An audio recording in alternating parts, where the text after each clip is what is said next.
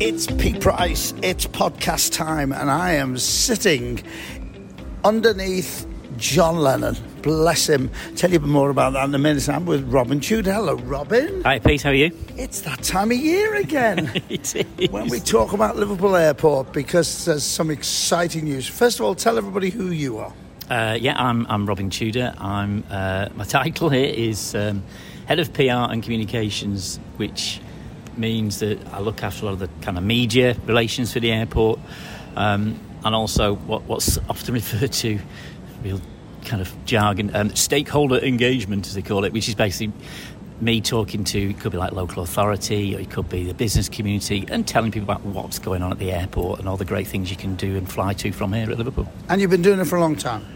I have many years, yeah. I mean, when I first started here at the airport, we handled around about 500,000 passengers, something like that, and just before COVID we were 10 times bigger than that, and we'll be well back onto the road for recovery as we are at the moment, so we'll be back at about 5 million by the end of this year. So I've seen significant changes here over the years, that's for sure.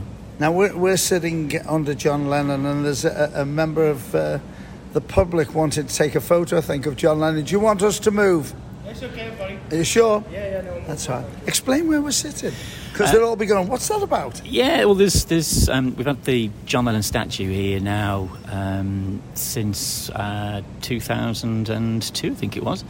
And when we changed the name of the airport from just being Liverpool Airport to Liverpool John Lennon Airport, Tom Murphy had done a famous sculpture of John Lennon, and we put it in here at the airport. And at that time, it was actually in an area where all passengers would kind of walk past. It's on what's often referred to as like a kind of mezzanine floor, if you like. So it's the area, anybody's familiar with the airport, that overlooks the check-in area. So if you're checking in at the airport, you look up to your right, then you'll see the John Lennon statue looking down on everybody. And it's in an area now which is tend to mainly used by staff. We've got a lot of airline offices up in this area and staff offices. But yeah, it's still often used, as it was just then, by members of the public who want to come and take a picture of it, which they're very welcome to do. And it is rather beautiful. It really is rather beautiful. I'll have a drink of coffee. You know how casual these interviews are. Let's be negative to start off and get that out of the way. Looking back, did you ever think you would come through the pandemic? It was tough. It really was tough times for us. As I said before, I've been here a long time, and the nearest thing I'd ever seen to anything like that was when we had the famous Icelandic volcano many years ago, the ash cloud, which completely shut aviation, and the airport came to a halt, as it did every airport almost across Europe, to be honest. And for a week we had an empty terminal, no passengers, silence in the building, no flights coming and going, and at that time, a week seemed like an eternity. With COVID, we had the same situation where aviation just ground to a halt. We did have some flights. We actually had 2 flights a day between here and the Isle of Man, which we kept going with the help of the airline, because they were really important, because they're bringing in patients from the Isle of Man over to Liverpool to then go on to for cancer care treatment in hospitals in the northwest. So that was really important, that flight continued. But other than that, there was nothing, and that silence and that eeriness in the place, and to not have any idea how long this was going to go on for was a really scary time. And it wasn't unique to us, so we knew that with government help and government intervention and things like the furlough scheme, because the whole pandemic, the impact on business affected everybody. But it was a really worrying time, definitely. And I think the biggest fear was, would it come? Would passenger numbers return as we get through the pandemic? And if so, well, how long would it take to get back to where we were before? Because airports like Liverpool, we rely on footfall, as we call it. So we need millions of passengers a year to make the business work, basically. You can't operate an airport with 2 flights a day. We needed decent footfall. So yeah, we were worried. Thankfully, as we look back, we're well on that road to recovery and not far off what we were before pre-COVID. But very, very worrying times, that's for sure. Robin, I wrote about this in my column not so long ago. It's not anything to do with Liverpool Airport, but I'd love your views on this. as a problem, and it is a problem. The behaviour now of passengers on planes is a disgrace, but all airports also get blamed because they're serving alcohol. So what do you say? And this is just one airport, and we're talking every airport in the world, not this country, in the world. Yeah, it is. It's something that we are immensely frustrated with at times. I mean, thankfully, it is still rare if you look at the volume of traffic that we as an airport have, but it does happen, and we've seen it happen here on flights that have departed from Liverpool. And, you know, as you rightly say, it's about a balance. You know, some people say, well, just don't have bars and sell alcohol at an airport. But then that means that the vast majority of passengers come through here who drink responsibly, who want a quick drink before they go away, and it's all part of that holiday experience. Yeah. It's part of that experience, and that's what it's all about. And it would be, huge crying shame if we lost all of that. So it's about striking a balance, and what we take this really, from a responsibility point of view. We look at it very carefully, and so the staff, the bar staff that work here, we try and keep an eye on passengers to make sure that if they're going over the limit on what we think is going to be expected of them in terms of safety on board an aircraft, then they won't sell them any drinks. It is quite as simple as that. And staff at the gate, if they believe somebody, is over the limit, if you like, in terms of what will be safe operation of an aircraft without that individual on board, then they will refuse them to get on board the aircraft. They will refuse it, and it has happened many times. And what we then see is the passenger gets very irate, very upset, can sometimes be very abusive, can be aggressive, and that's when the police come. We've got a police base here at the airport. They'll escort them away, and then the individual will probably wake up the next day and regret the whole thing because A, they've lost the money on the flight, they're not going on holiday they thought they were going, and just as important, chances are the airline will have banned them, so they won't even sell them a future ticket to go and travel with them again. So there's huge implications for individuals to act responsibly, and it's about a balance, and yeah, we've seen it increase over the years, and we'll continue to monitor it very, very carefully to make sure that everybody else on that flight can have a safe, enjoyable journey. I think it's very interesting you say about banning them. I really do believe that anybody that puts a plane in danger should be banned for life. I don't think there should be any argument, and I think everyone listening right now would agree with me on that. Absolutely, it's totally unacceptable. Our number one priority as an airport is the safety of passengers as they're travelling through here and as they leave here and board an aircraft, and then obviously you're in the hands of the airline, and they take safety again as their number one priority. So anybody that threatens that or jeopardises that simply should not be allowed to travel. It's as black and white as that. Now, we're talking about your airport, but this also happens at every airport, so I'm not defending it, but it happens at every airport. The drop-off points that you have to pay for. What is this all about? Why can't something be given back? Yeah, it's a very contentious issue, and we will freely admit we were one of the first airports to actually introduce the pick-up and drop-off charge. Why do we do it? A lot of people will say, well, it's just about being greedy and trying to fleece passengers and get as much money as you can from them.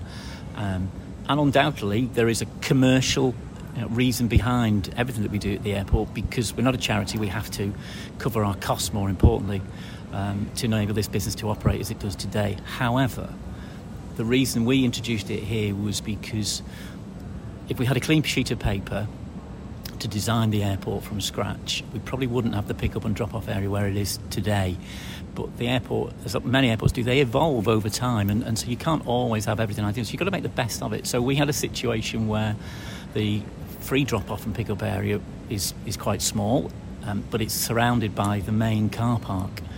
And what we had to do was try and manage the use of that area, because sadly what we were finding, as all airports do, and particularly when we used to have parking right outside the front door, when you have an area that's set aside as to be pick up and drop off, sadly very few people actually pick up and drop off and depart. What they do is they arrive, they look at the watch and say, oh, my mate's not through yet, I'll just sit here for a few minutes. And of course they don't know how long they're going to be coming through. Sometimes we don't even know, depends how long the bags take or whether there are going to be any issues at border control.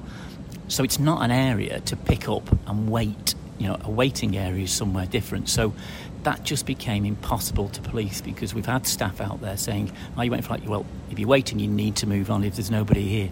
And that just became impossible. And so as a drop-off area, yes, nobody wants to hang around once they've dropped off, but it's about managing that space, and the volumes that we were having coming through was causing congestion, and then people couldn't get out all this. But if you set a time limit, I'll tell you what, you can have it for free for 10 minutes, it gets to 9.5 minutes, and then people start racing to the exit barriers to get out before the 10 minutes, and you're then into all sorts of health and safety issues. So it's never easy to manage that area. So what we did, we put some charges in, but from day one we always said we will have a free drop-off area and pick-up area.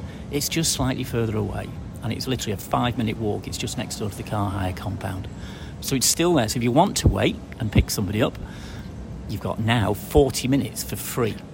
40 minutes. It's interesting you say that, because Manchester now, if you wait somewhere else, you can actually get fined £100 if you're on camera. Yeah.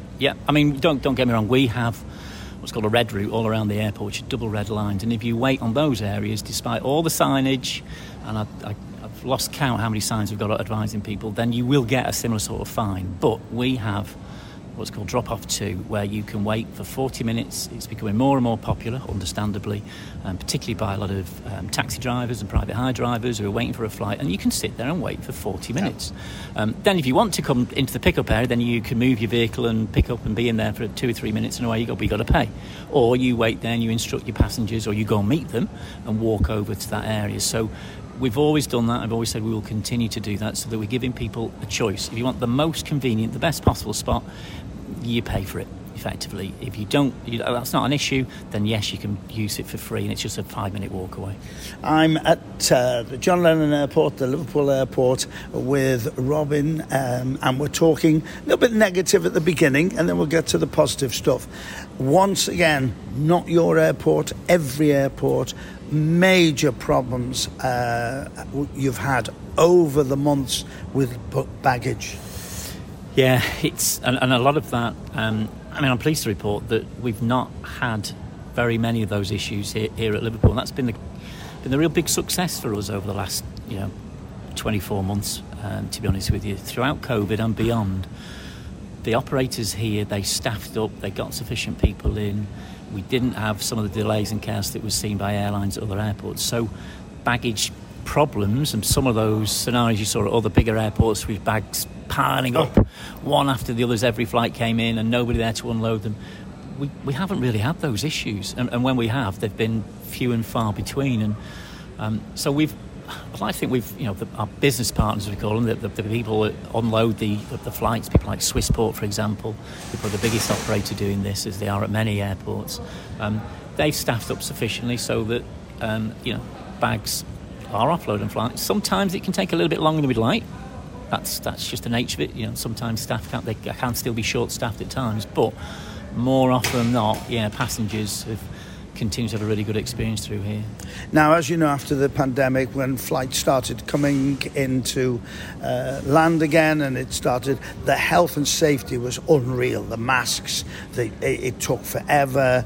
Where are we up to now in this airport and in general? And I presume all you airports talk together. We do, and what we do here is heavily regulated. So the way we run the airport, particularly from, say, a security point of view, we don't just do that ourselves. Then the government, it's called the Department of Transport, they regulate airports on what to do and how to do it. So there should be some good consistency across the board, whether you fly from Heathrow, Liverpool, Newcastle, you name it. And to be honest, we're pretty much now back to where we were pre-pandemic. So we don't have the big stickers on the floor telling you to keep a metre apart. You don't have to have a face mask as you travel. We still have a few of the screens up to protect it between passengers and say check-in staff at times, but I suspect they will probably come down over time as well. They're not essential these days. So for most people, that experience of going through an airport before COVID is pretty much as it was now, is as it was before. So my advice always is, of course, do check, particularly with your airline, because airlines can differ in what they do and how they do it.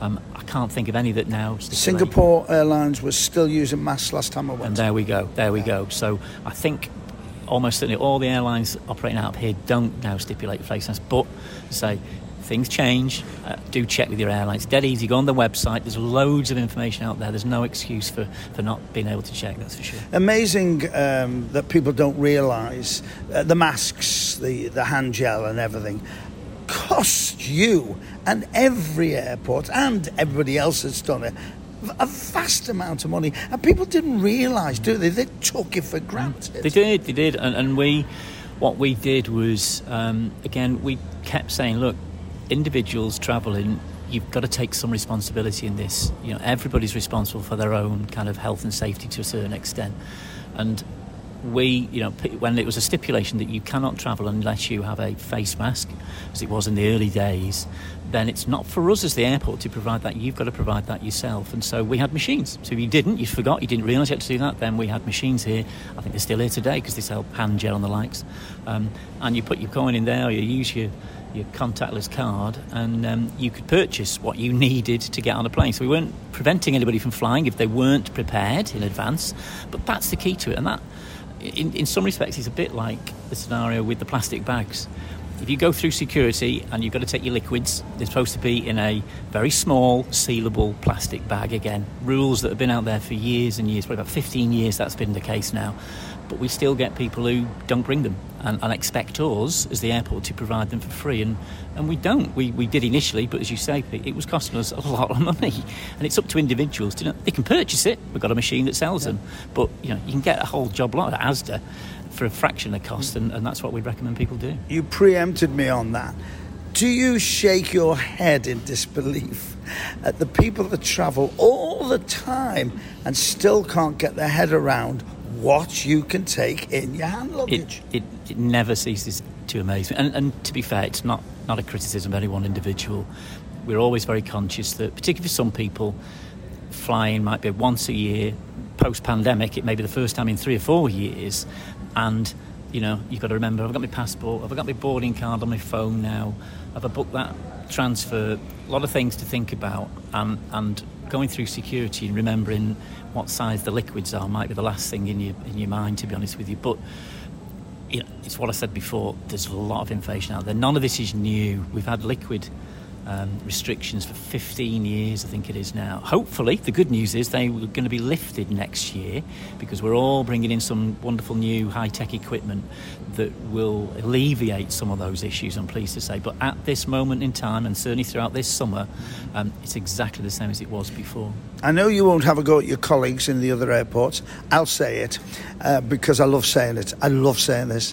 This is, and I've travelled extensively, the most friendly airport ever. You do the job exactly like every other airport, but for some reason or other, they put a smile on their face. And when you're going through security, they still have a laugh and a joke. Why isn't this happening in other airports?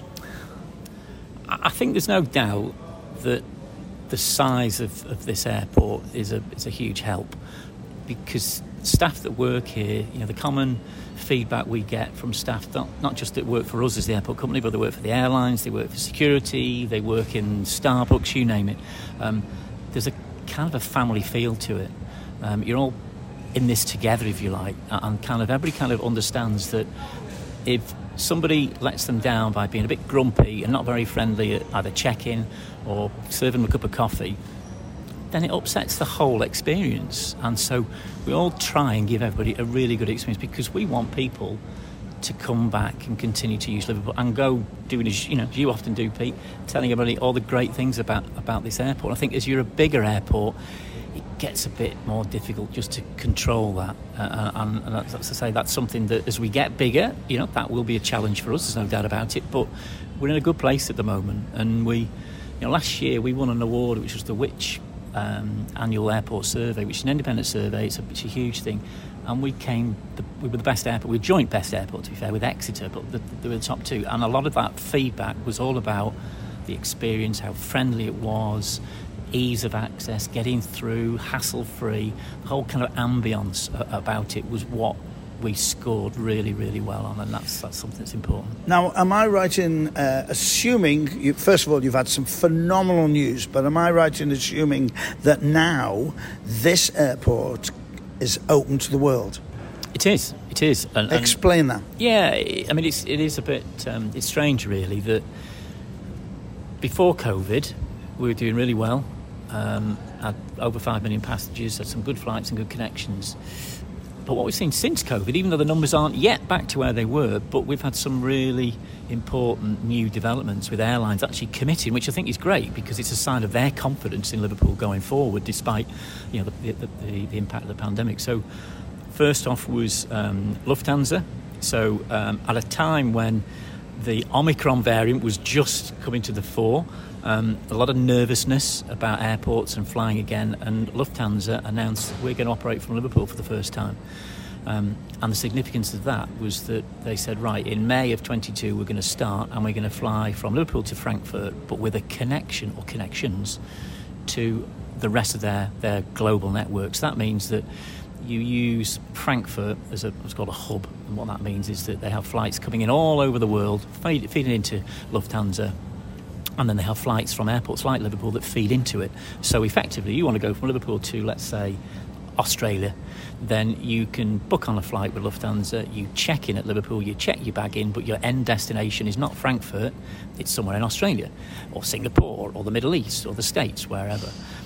So you just get off the plane in Frankfurt, you change aircraft, you transit through the airport, get onto the next that long-haul flight, you arrive at your destination, you pick up your bags at the destination. You don't re-check in, you don't have to collect your bags at Frankfurt. That's all done for you. So that connectivity, as we call it, came to us for the first time in over 10 years. And so that people could now visit Liverpool, as they have been, from all over the world. So that was the first. And then more recently, and Lufthansa have done so well that they've just increased for this year from 3 a week to 6 a week because it's doing really well. And then just a couple of months ago, we announced that Aer Lingus were coming back to Liverpool. They fly Liverpool to Dublin, but it's exactly the same thing. They do Dublin and then connect onwards, particularly to the US. They've got a really strong connecting flights over to places like New York and Philadelphia and Boston and Washington. And you go through Dublin Airport, you actually clear US customs and immigration in Dublin Airport. So you actually then arrive on a flight into, say, New York as a domestic passenger. So you can wave at all the international passengers queuing up for hours on end, trying to get through security and immigration.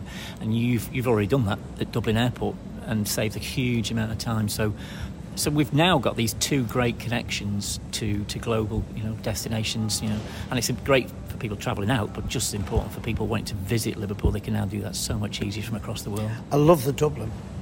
That's a brilliant idea. It is. It's one of the best kept secrets. Because the queues in America can be 2 hours. Absolutely, and it's just a really good way. So if anybody's done it, they'll know what I'm talking about. That you go from Liverpool to Dublin, you change aircraft, you go through a certain area in Dublin Airport, which is staffed by US immigration people. So it's just like arriving in the US.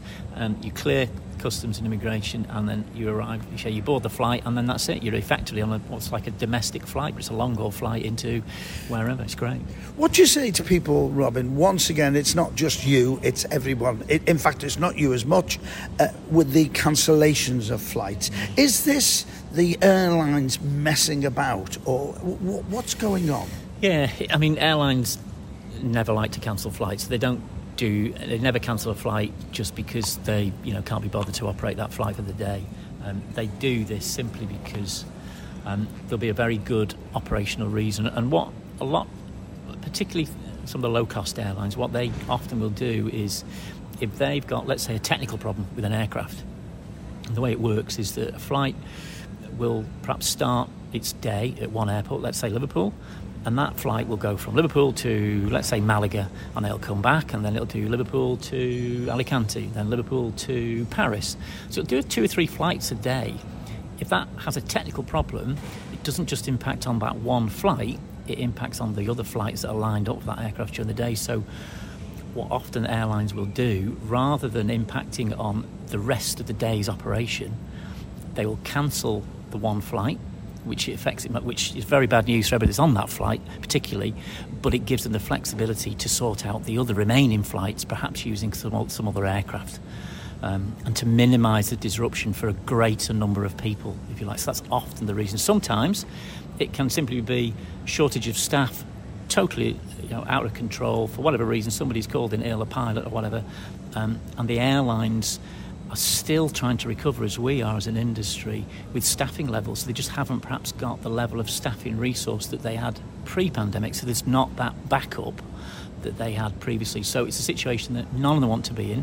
Some are better than others at managing it, I think it's fair to say. And certainly, I'm pleased to report that here at Liverpool, particularly last summer, we saw some cancellations, but again, very few compared to what was seen elsewhere. So it's just part of the nature of air travel, unfortunately. It's something that is rare, but very frustrating, and we really understand that from a passenger's point of view. And also, Robin, some fabulous news. Jet2, tell us about that. Yeah. This, for the airport, was probably the biggest development in business in over 10 years. Probably longer than that, actually. Because what Jet2 announced was that they're going to operate, they're going to base 4 aircraft here at Liverpool and run flights to 20 destinations from here, all starting for next summer. So there's a decent lead up to this. It's not this year, it's next year. It starts in end of March 2024.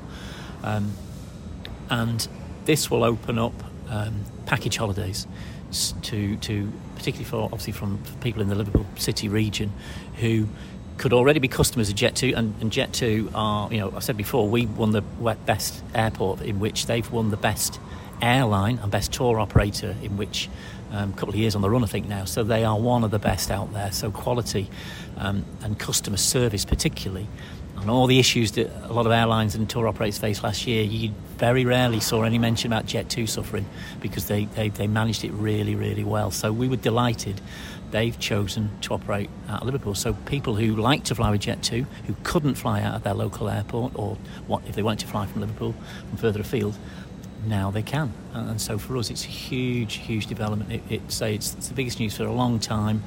And the reason it's so important is because when we talk about inclusive tours or package holidays, whilst we have millions of passengers that go through here on holiday, and we have to see now, there's flights going through to a whole host of holiday destinations. That's people booking the flight with, say, EasyJet or Ryanair, and they may have booked their own hotel or their own villa or their own accommodation on Airbnb, whatever, and they packaged it together themselves.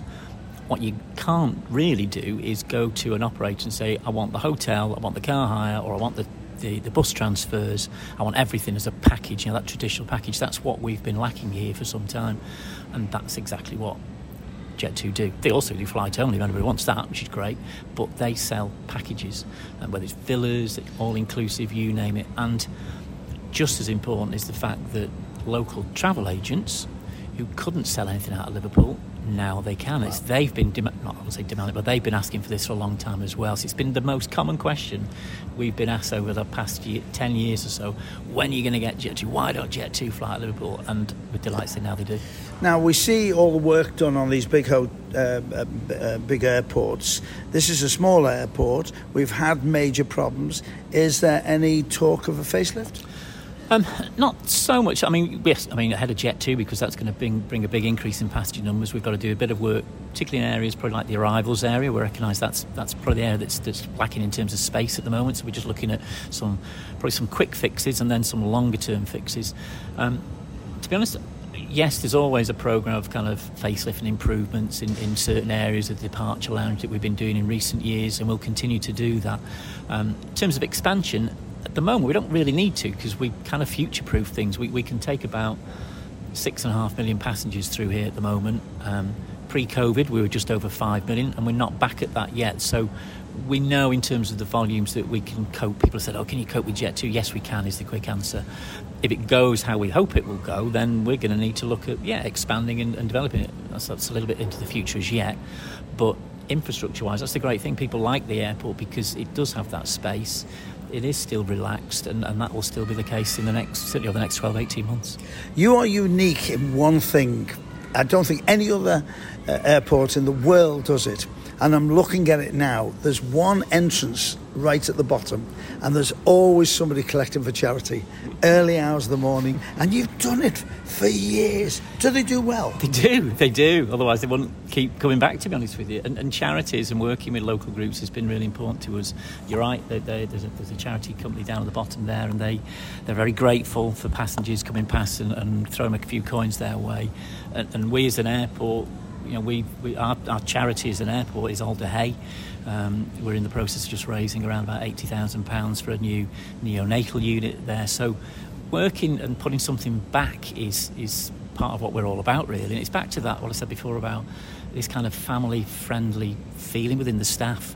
And a lot of the fundraising that we do as the airport is not us as the company dictating that. It's actually the staff themselves doing this and all collaborating together. And the last few weeks we've had our fire crew down at the local retail park doing car washes with a great big fire engine down there, raising money which then goes to Alder Hey. So little things like that, and people, they did fantastic because people love to share in that kind of thing and just get involved and say, it's great, it's lads from the airport kind of thing. If I didn't have to, I wouldn't go to any other airport but this, and I say that quite openly. I've always loved this airport. It's great to actually come here, and I'm finding more and more people are coming here because I spoke to some people from Bolton, some people from Hull who come here rather than go to Manchester. Are you finding that more? Definitely. And I think last year, with all that was going on elsewhere, we certainly saw people who hadn't chosen Liverpool before and were making a conscious decision. And I think importantly, having had a great experience, the feedback was, well, why would I go from anywhere else now? And even if I live in Manchester or I live the other side of Manchester, it was almost that, well, at least I know when I get to Liverpool, I can be through into the departure lounge in less than 10 minutes. There's a better chance of my flight being on time.